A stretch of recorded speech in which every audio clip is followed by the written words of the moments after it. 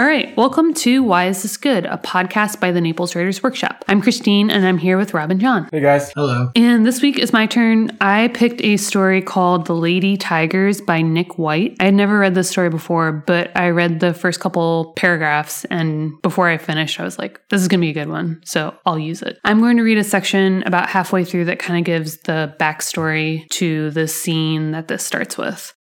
The week after he had told his mom he liked boys, his dad confessed to inappropriate behavior with one of the Lady Tigers. Rusty was stunned. Not because it had happened, but because he had been around his dad and the Lady Tigers for years and hadn't suspected a thing. After he showed no talent for sports, Rusty was tasked with being his dad's lackey, going with him to all the games, keeping stats, pretending to care. His parents were worried about him, the way he did things like a girl, though that's not exactly how they put it. Curious, they called it. When Rusty turned 17, his dad insisted he try earning a commercial driver's license and add chauffeur to his list of duties for the Lady Tigers Ball Club. To his surprise, he passed both the written and driving portions of the test. So he spent his junior year carting the Lady Tigers around the state, all while his dad had been sparking with one of them right under his nose. Rusty had been distracted by his own secrets that year. His name was Robert, but everybody called him Sparse because he was so thin. He was black and wore glasses and had a tongue as red as a canary. When Sparse's parents found out about them, they sent him to live with an aunt in Memphis, and Rusty had been so depressed he confided in his mom, telling her everything. His mom said at first that she didn't believe in homosexuals. Rusty told her he was real enough all right, but they both knew what she meant. She suggested that they keep this between them. So when Rusty's parents had called him into the living room one evening for a conversation, he assumed he knew the reason. His mom had caved. His dad knew. But no, he was all wrong. In fact, he probably couldn't be more wrong. His mom did most of the talking, very factual. The details. His dad had done this, and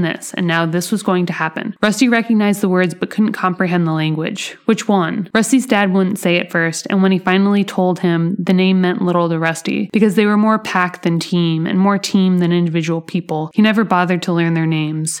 Who? Rusty's dad said, the pitcher. Oh, he knew then. 00. What? His mom said. What did you say? It's not important. She grabbed her purse and stormed outside. They heard the car pull out of the driveway into the street. She'll be back, Rusty's dad said. Rusty had his doubts. Dad, right, so I'm gay. What? No. What? Yeah. You sure? Rusty nodded. His dad walked into the kitchen and poured himself 3 fingers of Crown Royal. The next morning, Rusty found his mom on the couch, dipping the ashes of her Virginia Slim into an empty can of Tab. Your father, she said. He's skedaddled.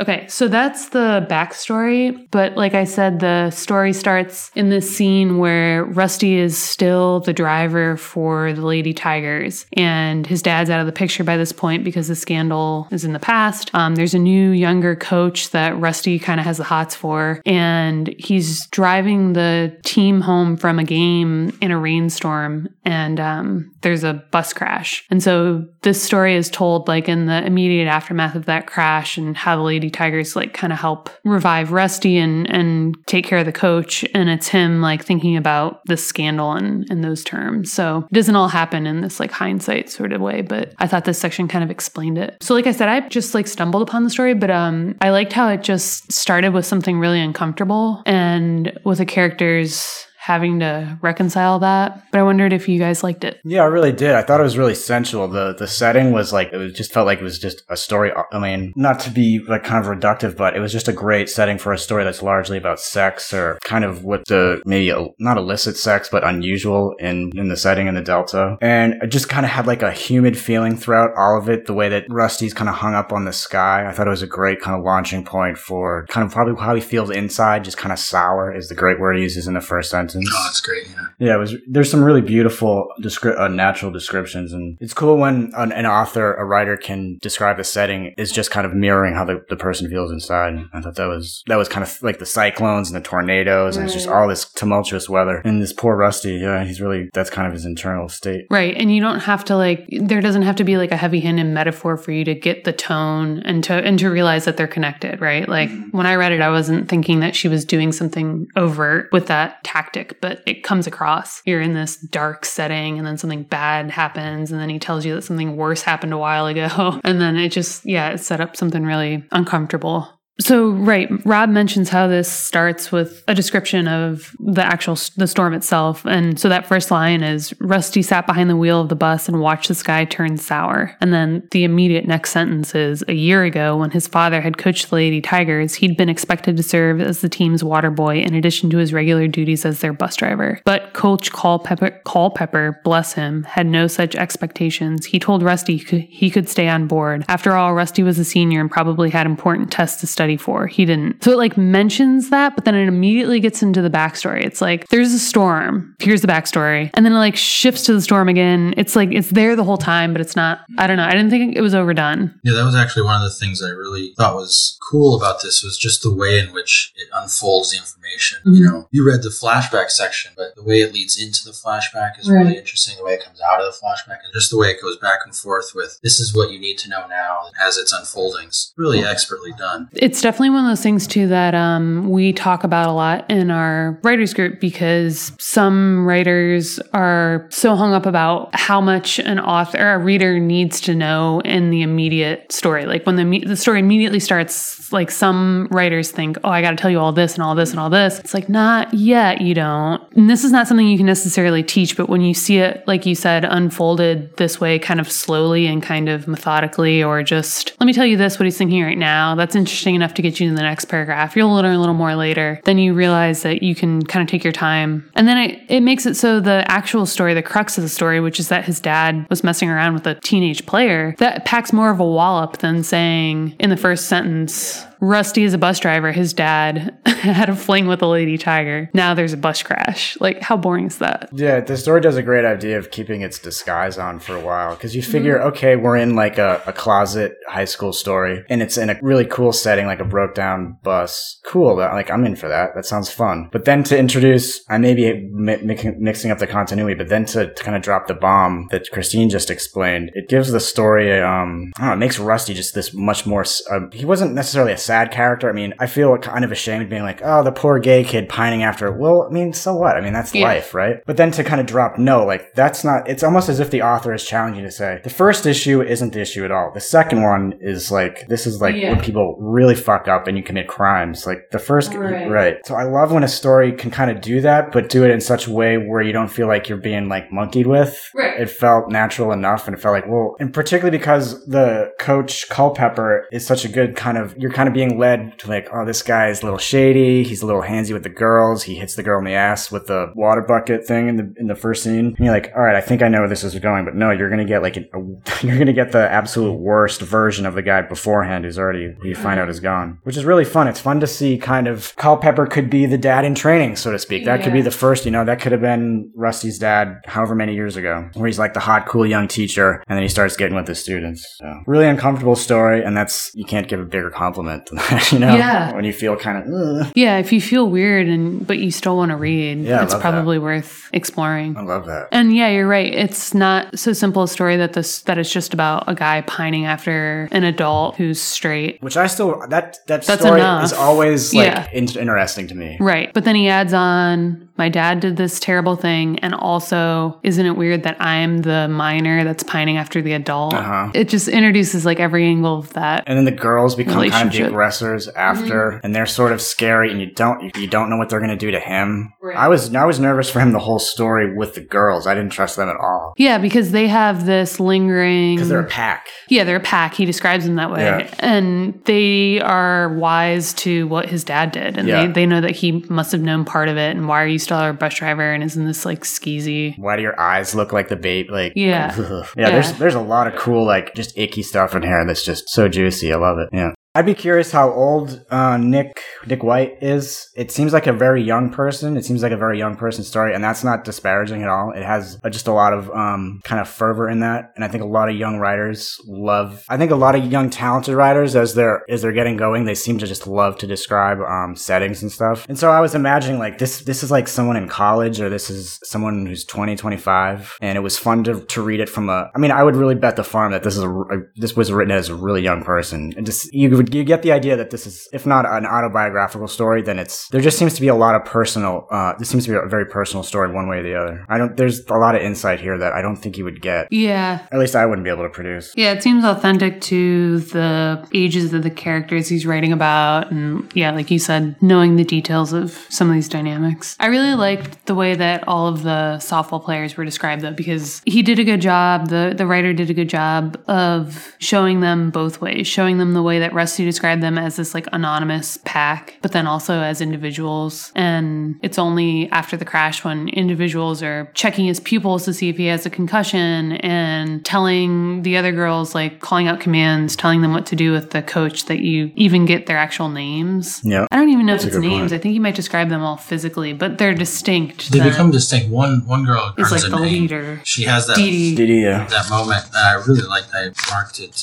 He calls them by their numbers. Yeah. Number 16, number 45, and Dee Dee. She says, or the narration says, something like a smirk fixed itself on number 12's face, and she told him to call her Dee Dee, which describes that you can see what she's thinking in that moment. Right. And it also introduces her more fully as having a name, gives her a special place. Because of the smile. Because of the smile, yeah. The smirk, the fact that she told him to call her Dee Dee, especially in what its response to. So did you just run us off the road for fun or what? Number 45 asked. Or what, he told her. Something like a smirk fixed itself in number 12's face, and she told him to call her Dee Dee. She's like impressed with him in that moment. Yeah, she's like, you're allowed to know my name now. Yeah. I know you don't know it.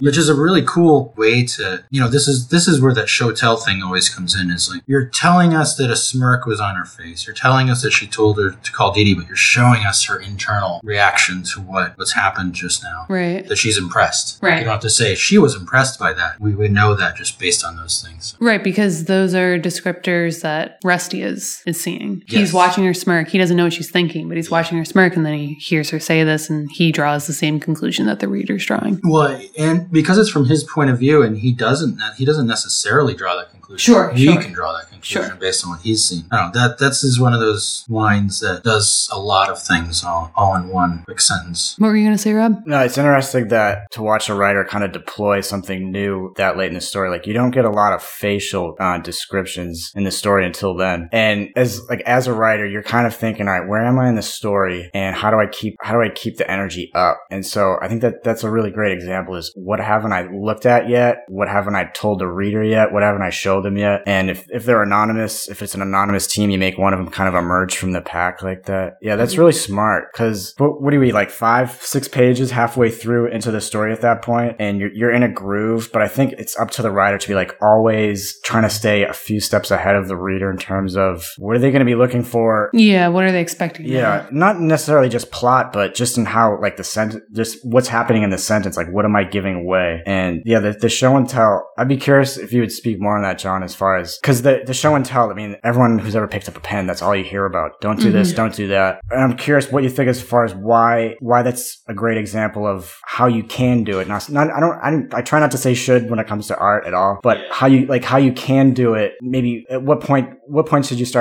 can you start thinking about, when can I do a show and tell thing? Yeah, I think the reason that this one stands out to me is because the advice that I like about show and tell is, I think I read it in John Gardner. He said the only time you have to worry about showing and not telling is when you're showing characters' emotions and emotional states. Mm-hmm. It's more vivid, because he was a proponent of vividness, the fictive dream that people are supposed to enter into when they read your stuff. And maintaining that fictive dream is for him the number one priority. So giving us sensory impressions is more important than interpreting those sensory impressions. So for him, the interpreting it would be saying, okay, she had a smirk on her face. She told her name. That means she's impressed, right? So you're interpreting what we're supposed to take from that. Whereas showing us and allowing us to interpret it is usually what I think is meant by the show tell, is give us the information that we can use to then interpret what's going on. And like I said, it doesn't even have to be something the character is aware of, because we as readers can see it the way a character can. I think that's where show is the most important. As I mentioned in a previous podcast, I don't remember which one, about if you're walking 3 blocks away, you don't have to show us that it's 3 blocks away by bringing us along for every step along the way. You can just get there, tell us it was 3 blocks away, and then you move into showing us whatever is important. I think that's the thing, is what you want to highlight, and what's important is what you want to show us, because we need to feel it. Feeling it and experiencing it is the most important part of this. It also seems like it might be dependent on what type of narrator we have. If it's a first-person narrator, I think you can get away with way more telling, because by telling, you're getting insight into the narrator. Right. Yes. And it's doing like double duty. Yeah, you're really doing exactly. I'm writing a first-person thing now, and show tell never really shows up on my radar, but I can feel at points where I kind of want to let the reins out with the narrator and just have him tell you exactly how he feels about what's going on. And I'm not so much interested as far as, is the reader with me? But it's like, if the narrator has that energy where you can tell you can kind of get away with it. Yeah, everything's kind of like levitating. You're like, okay, this is important because it's important to the narrator. And you can tell he or she's into it. So I think the first thing a writer should may want to think about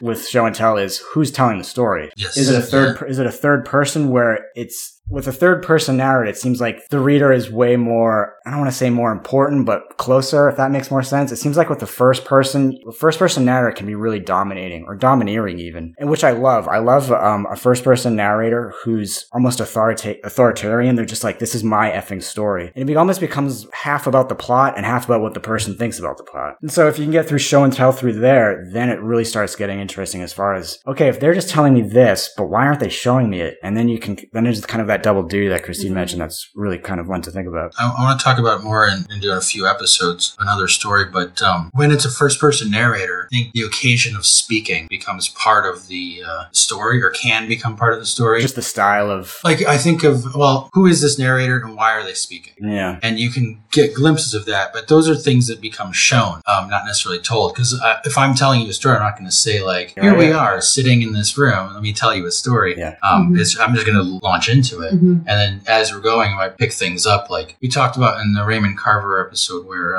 this is dialogue. So it's kind of like when, what was his name? The main guy, the surgeon who talked too much. And in the conversation. Yeah. When we talk about love. He was reacting to things that were happening in the room without the narrator saying so-and-so did something. Right. So it's the same way in a first-person narration.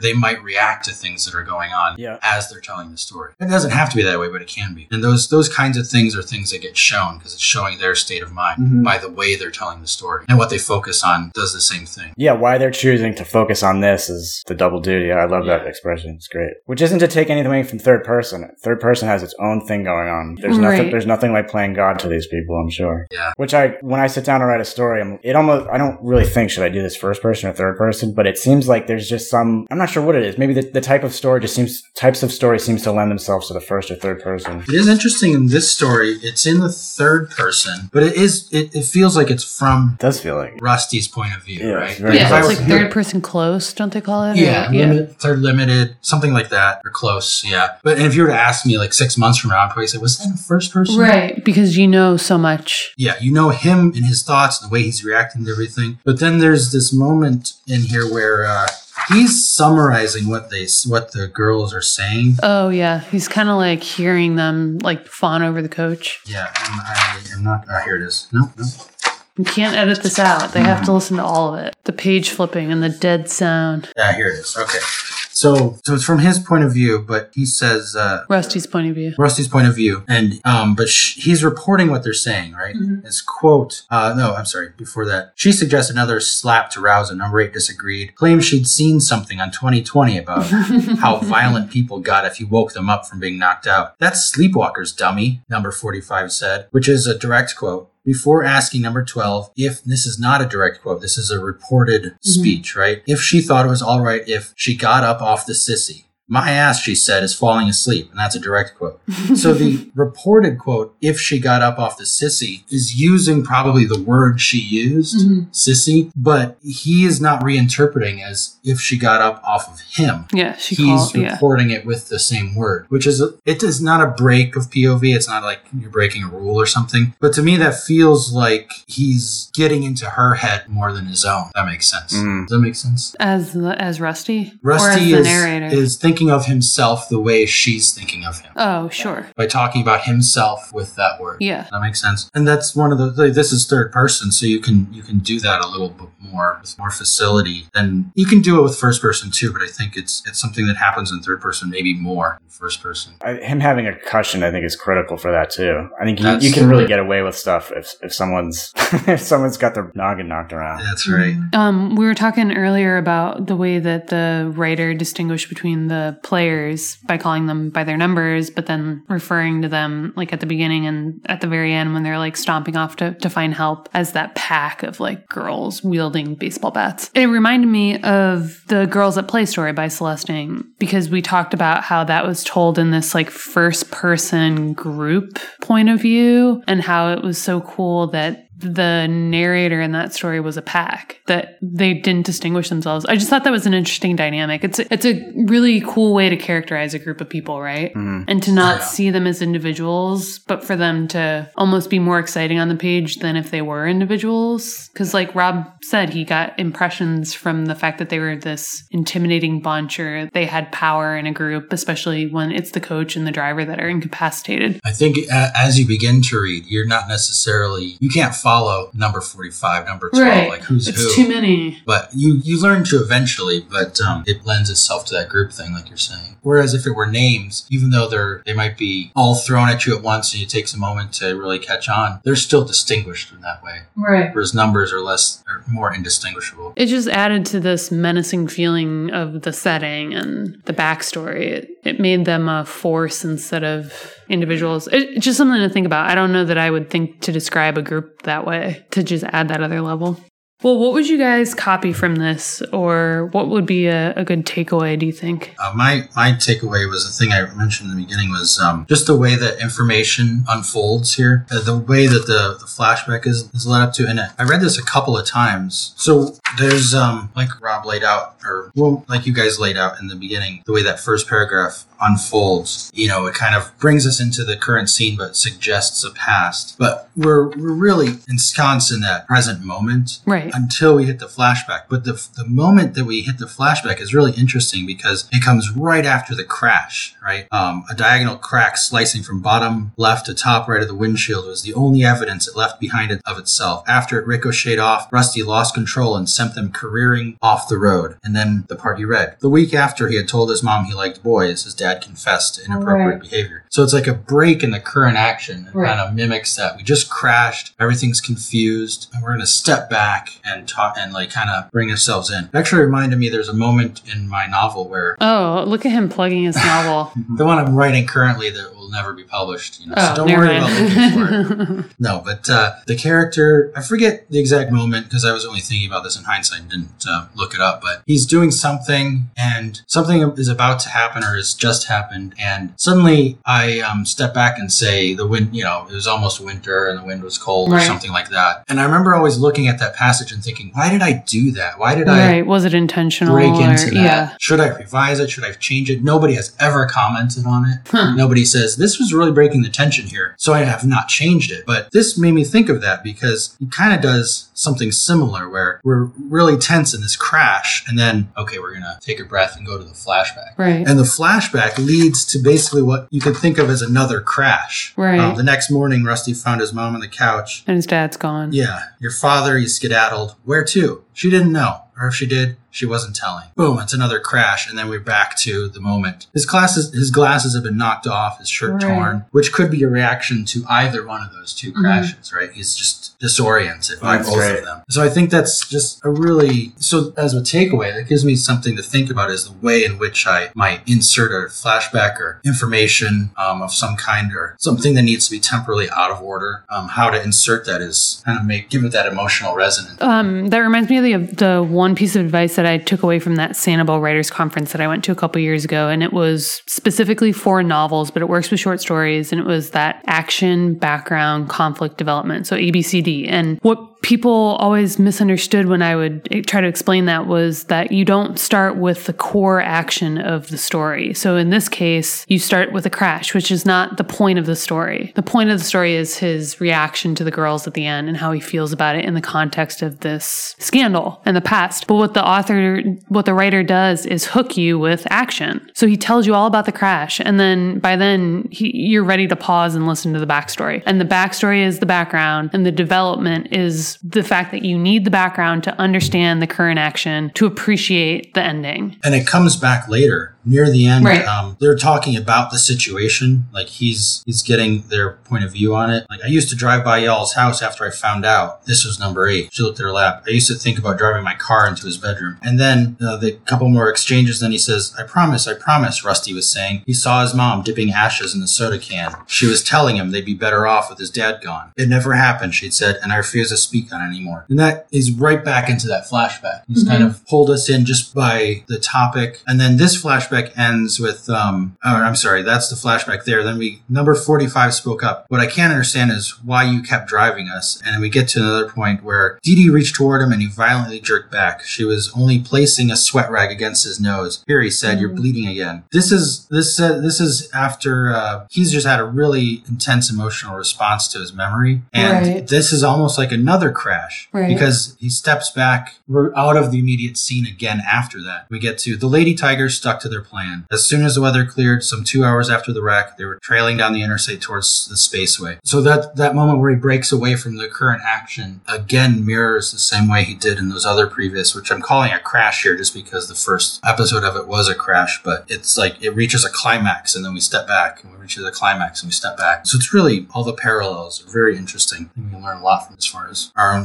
stuff. Yeah, it's the kind of idea I was having was have the story like be as much about itself as it can. It seems like the story's always kind of commenting, not necessarily directly commenting on itself, but it's looking for new ways to represent itself. It's like the multiple crashes is such a beautiful idea. And it's like, this kind of leads to what I'm interested in with the story is how do you establish a character ASAP? How do I make you know who this character is in like, I don't know, the first paragraph that gives you like an 80% sense of who he is and the 20% you want to find out what she's up to and why she's doing it. And that's like I think that's the most important for me, period, in like any storytelling form is who's the person? Like who's the vehicle of it? And then you just try to make it, I love that idea of just kind of like the story's not necessarily unfolding, but it's kind of always kind of just going back on itself. It's like something going down a drain, like in infinity. It's always like, no, I'm about this. Because if you think about it, the way kind of like your thoughts work, you're always, if you're thinking about kind of like your own identity, and it's always just, it really has a really circular feel to it. Like I'm getting up,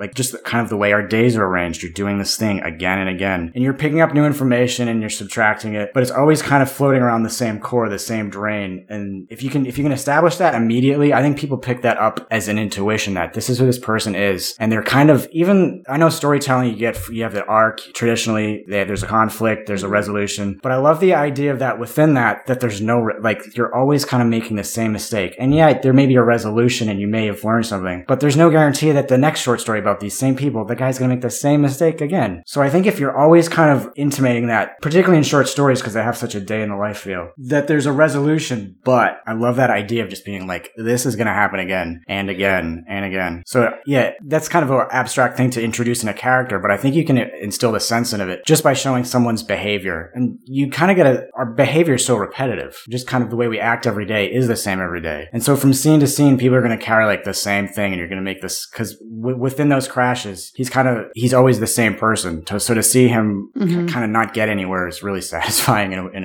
a weird way. Yeah, we didn't really talk about the ending in the story yet, but I didn't find it particularly satisfying, and it didn't really stick out to me. It was just a comment that Rusty kind of has to himself as he's watching the girls, like I said, walk toward like a gas station to find help. And he says something about wanting to be able to like hold them in his hand the way he can, like on the horizon line right now with that like weird depth of field trick that you can do. And all he's really saying is he, wishes he could protect them into the future, adventure, but it didn't feel like an epiphany moment. And I think it goes to Rob's point that if you establish a strong enough character, the story will be satisfying as a whole, not because it reaches a resolution, but because it's like explored itself. That's a great way to put it. It's like a theme. Like there's a theme here. Yeah, and I love the description of it circling the drain, because that's how stories like that feel. Stories that are trying to figure themselves out. I find that too in a lot of like real first person stories where people are writing nonfiction and they're exploring an idea. And I love that feeling where it's like the author is basically telling the reader, like, I'm trying to figure this out too.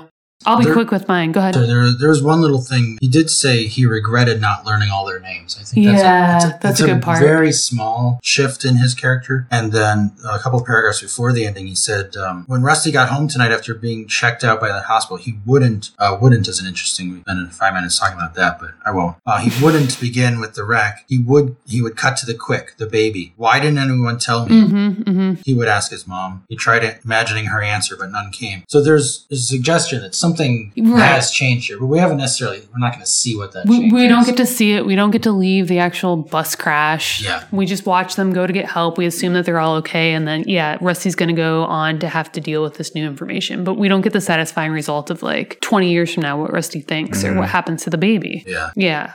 My takeaway would just be quick, and I think I've said it before in other stories that we've read, but I just love when I read a story that's uncomfortable, because I feel like I don't usually go for the uncomfortable topics. And look how well this turns out. Yeah. They're so satisfying. Wasn't that the takeaway? Yeah, I definitely used it before, which sounds so stupid, but I realize that I like these kind of weird stories. They're a lot more fun to read.